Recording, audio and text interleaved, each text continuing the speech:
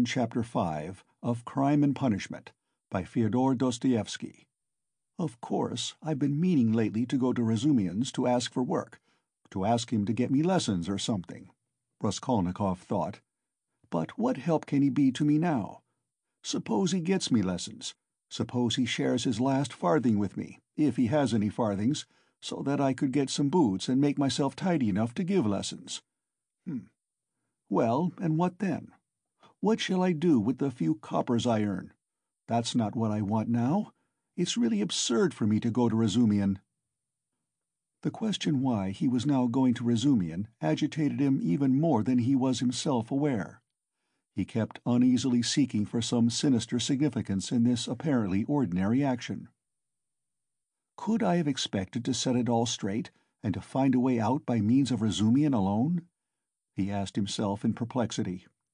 He pondered and rubbed his forehead, and, strange to say, after long musing, suddenly, as if it were spontaneously and by chance, a fantastic thought came into his head.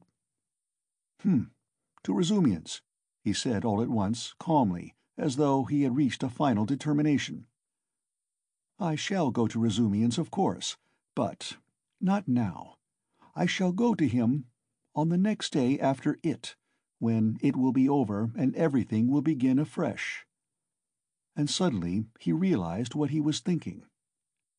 After it, he shouted, jumping up from the seat. But is it really going to happen? Is it possible it really will happen? He left the seat and went off almost at a run. He meant to turn back, homewards, but the thought of going home suddenly filled him with intense loathing.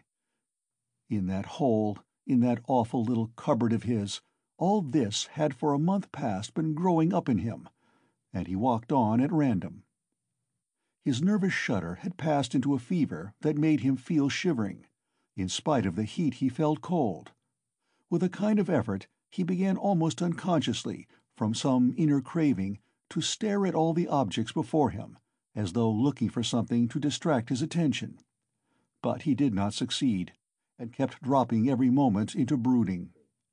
When with a start he lifted his head again and looked round, he forgot at once what he had just been thinking about, and even where he was going. In this way he walked right across Vassilyevsky Ostrov, came out onto the Lesser Neva, crossed the bridge, and turned towards the islands. The greenness and freshness were at first restful to his weary eyes after the dust of the town and the huge houses that hemmed him in and weighed upon him. Here there were no taverns, no stifling closeness, no stench. But soon these new pleasant sensations passed into morbid irritability. Sometimes he stood still before a brightly painted summer villa standing among green foliage. He gazed through the fence. He saw in the distance smartly dressed women on the verandas and balconies, and children running in the gardens. The flowers especially caught his attention. He gazed at them longer than at anything. He was met too by luxurious carriages and by men and women on horseback. He watched them with curious eyes, and forgot about them before they had vanished from his sight. Once he stood still and counted his money. He found he had 30 kopecks. 20 to the policeman, 3 to Nastasia for the letter. So I must have given 47 or 50 to the Marmeladovs yesterday, he thought, reckoning it up for some unknown reason, but he soon forgot with what object he had taken the money out of his pocket. He recalled it on passing an eating-house or tavern, and felt that he was hungry. Going into the tavern, he drank a glass of vodka and ate a pie of some sort. He finished eating it as he walked away. It was a long while since he had taken vodka, and it had an effect upon him at once, though he only drank a wine-glassful. His legs felt suddenly heavy, and a great drowsiness came upon him. He turned homewards, but reaching Petrovsky Ostrov, he stopped, completely exhausted, turned off the road into the bushes, sank down upon the grass, and instantly fell asleep. In a morbid condition of the brain, dreams often have a singular actuality, vividness, and extraordinary semblance of reality. At times monstrous images are created, but the setting and the whole picture are so truthlike and filled with details so delicate, so unexpectedly but so artistically consistent, that the dreamer, were he an artist like Pushkin or Turgenev even, could never have invented them in the waking state. Such sick dreams always remain long in the memory and make a powerful impression on the overwrought and deranged nervous system. Raskolnikov had a fearful dream. He dreamt he was back in his childhood in the little town of his birth. He was a child about 7 years old, walking into the country with his father on the evening of a holiday. It was a grey and heavy day. The country was exactly as he remembered it. Indeed, he recalled it far more vividly in his dream than he had done in memory. The little town stood on a level flat as bare as the hand, not even a willow near it. Only in the far distance a copse lay, a dark blur on the very edge of the horizon. A few paces beyond the last market garden stood a tavern, a big tavern, which had always aroused in him a feeling of aversion, even of fear, when he walked by it with his father.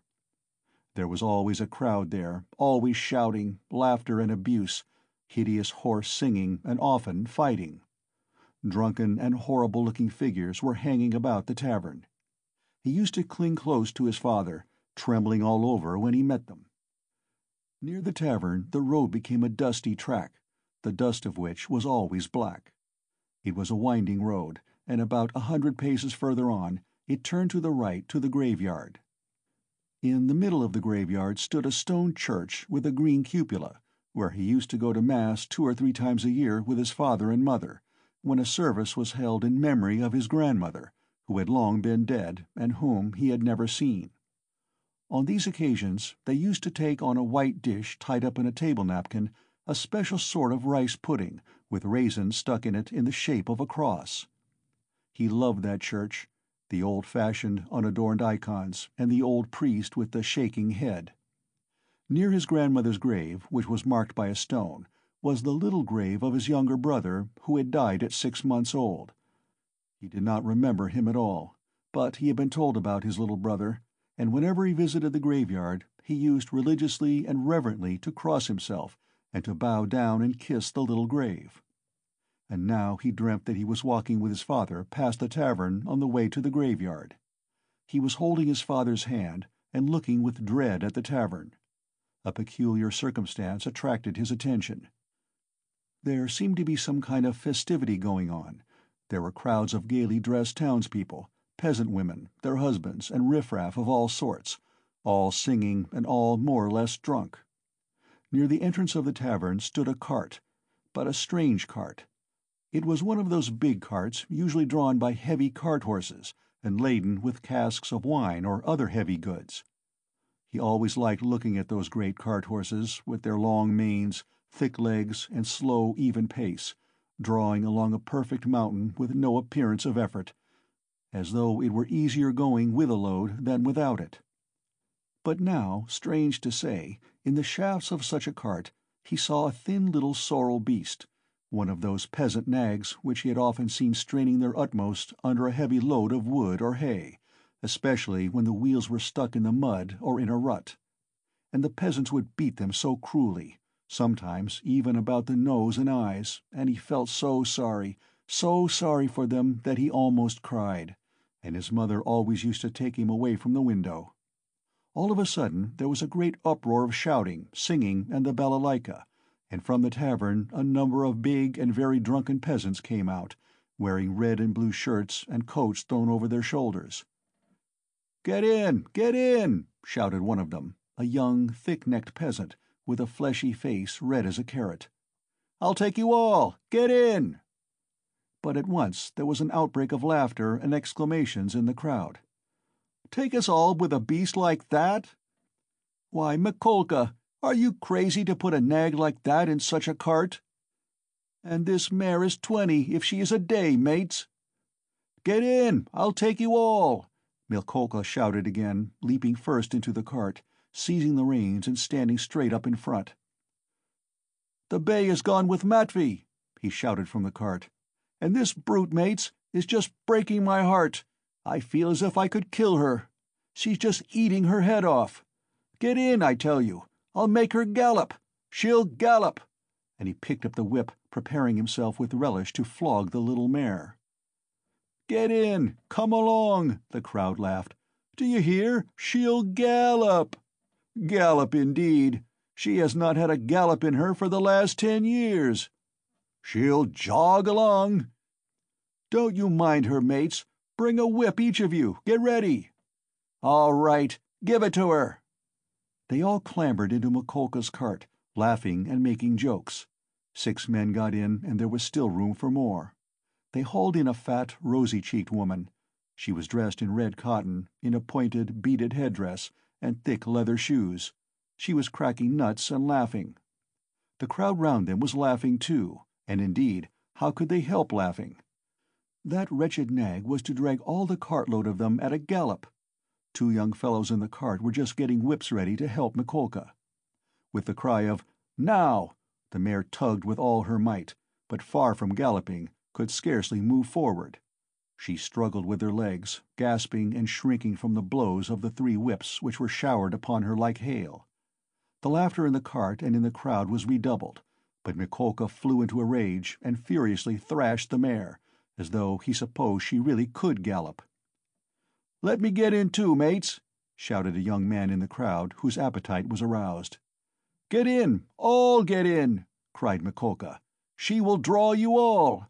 I'll beat her to death!"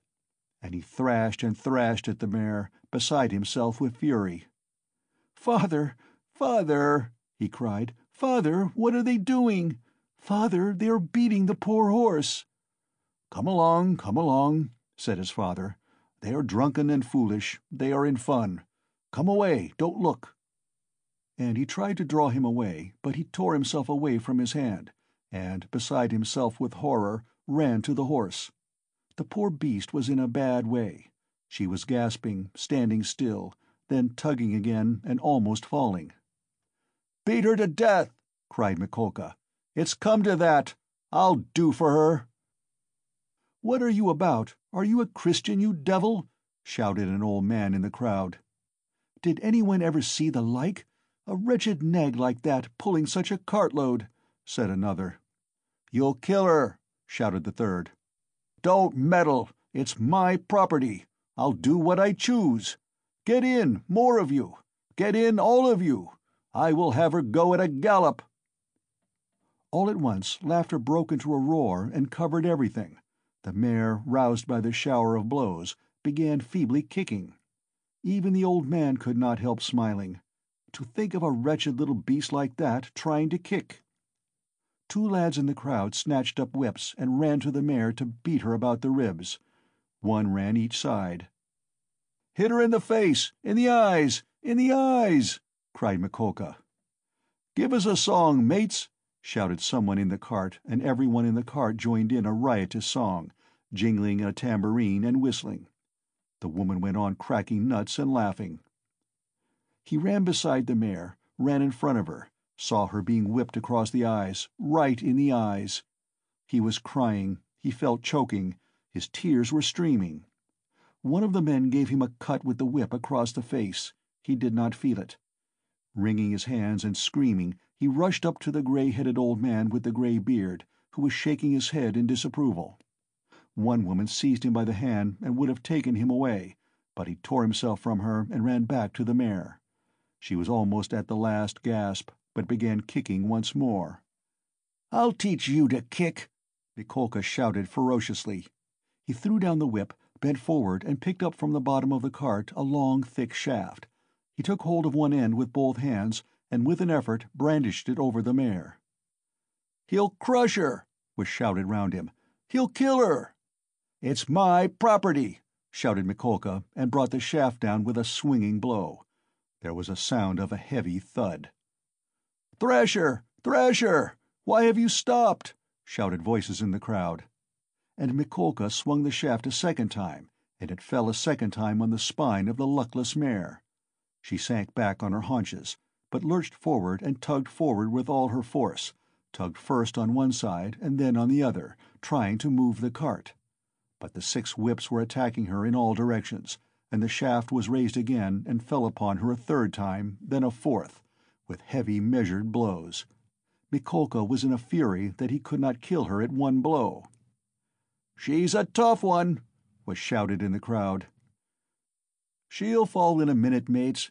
There will soon be an end of her," said an admiring spectator in the crowd. "Fetch an axe to her! Finish her off!" shouted a third. "I'll show you! Stand off!"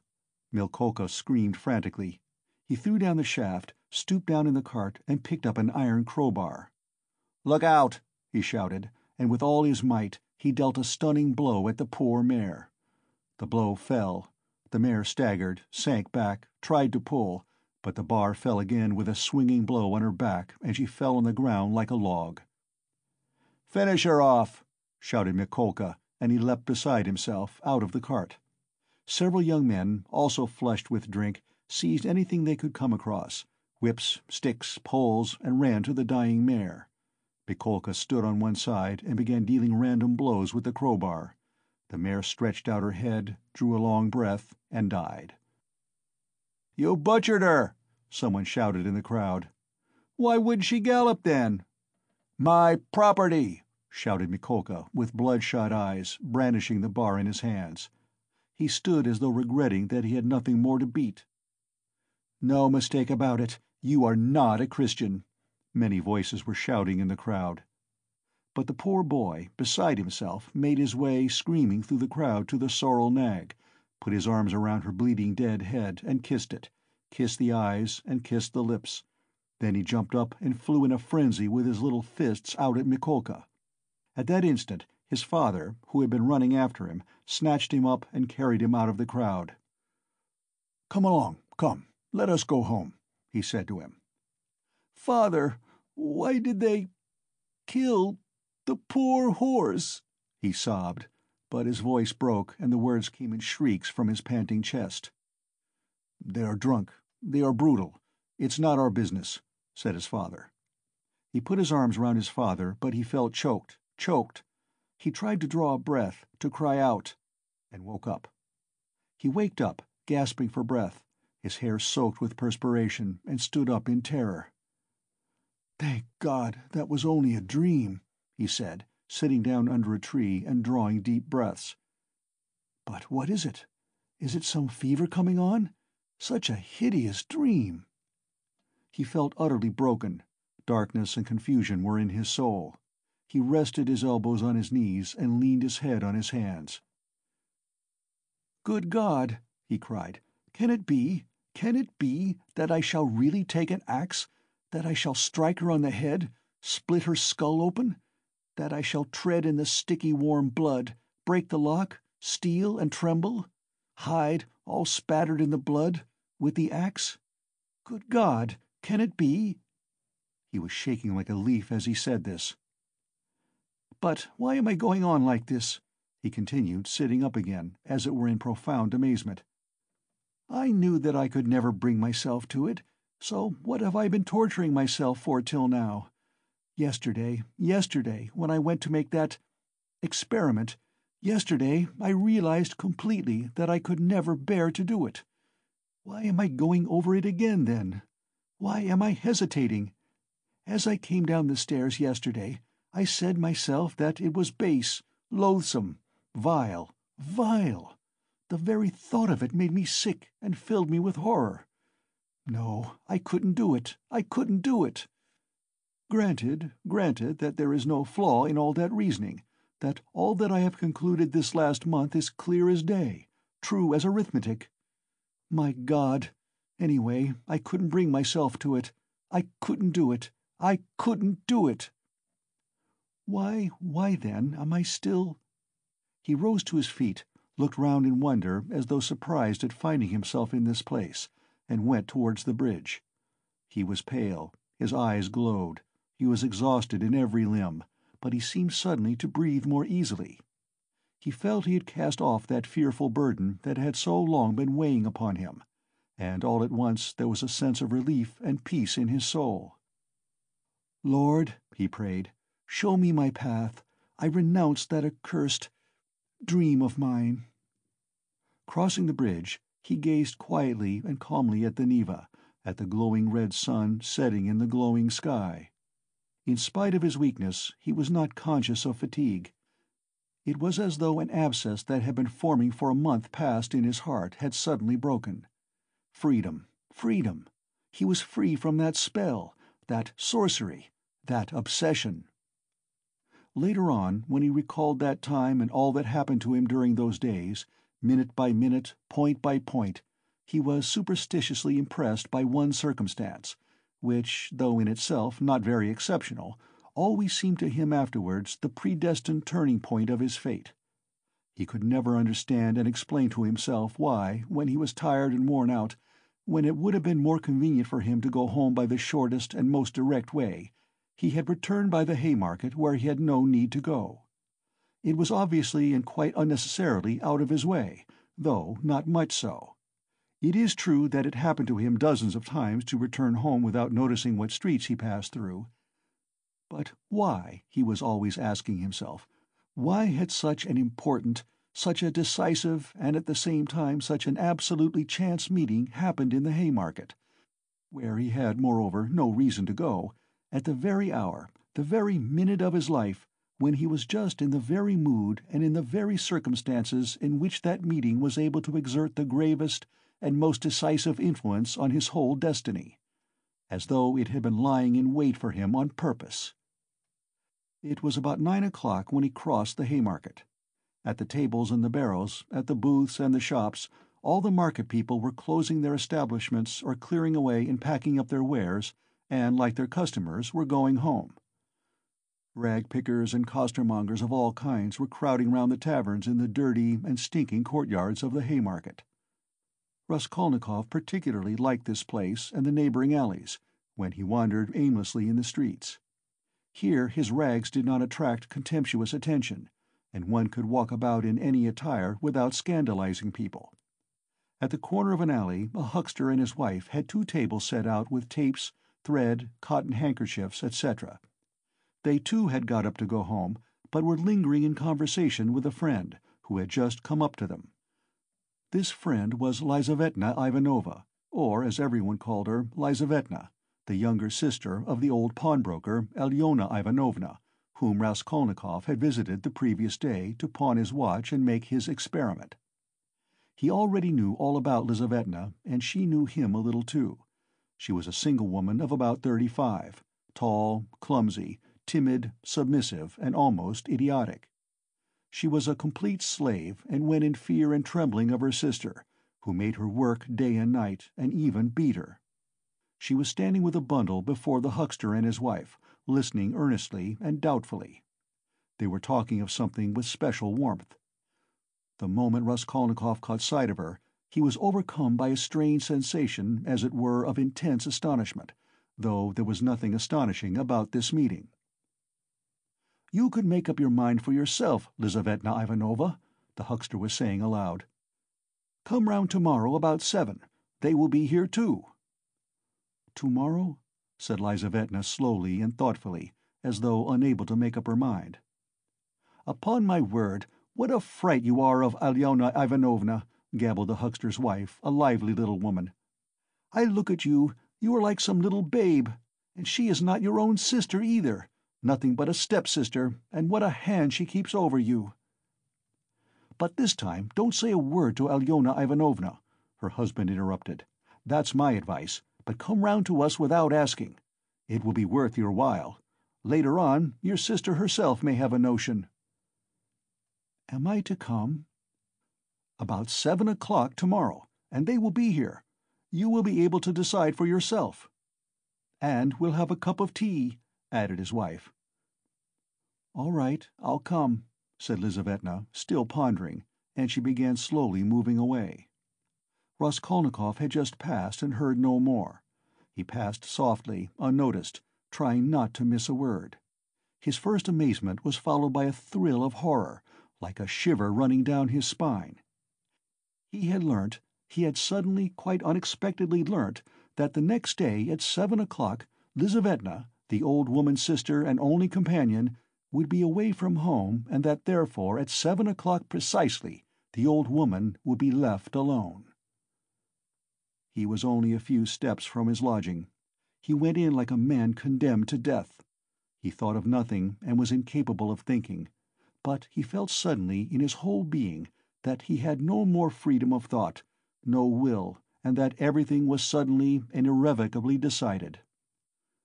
Certainly, if he had to wait whole years for a suitable opportunity, he could not reckon on a more certain step towards the success of the plan than that which had just presented itself. In any case, it would have been difficult to find out beforehand and with certainty, and with greater exactness and less risk, and without dangerous inquiries and investigations, that next day at a certain time an old woman, on whose life an attempt was contemplated, would be at home and entirely alone. End of Part 1, Chapter 5.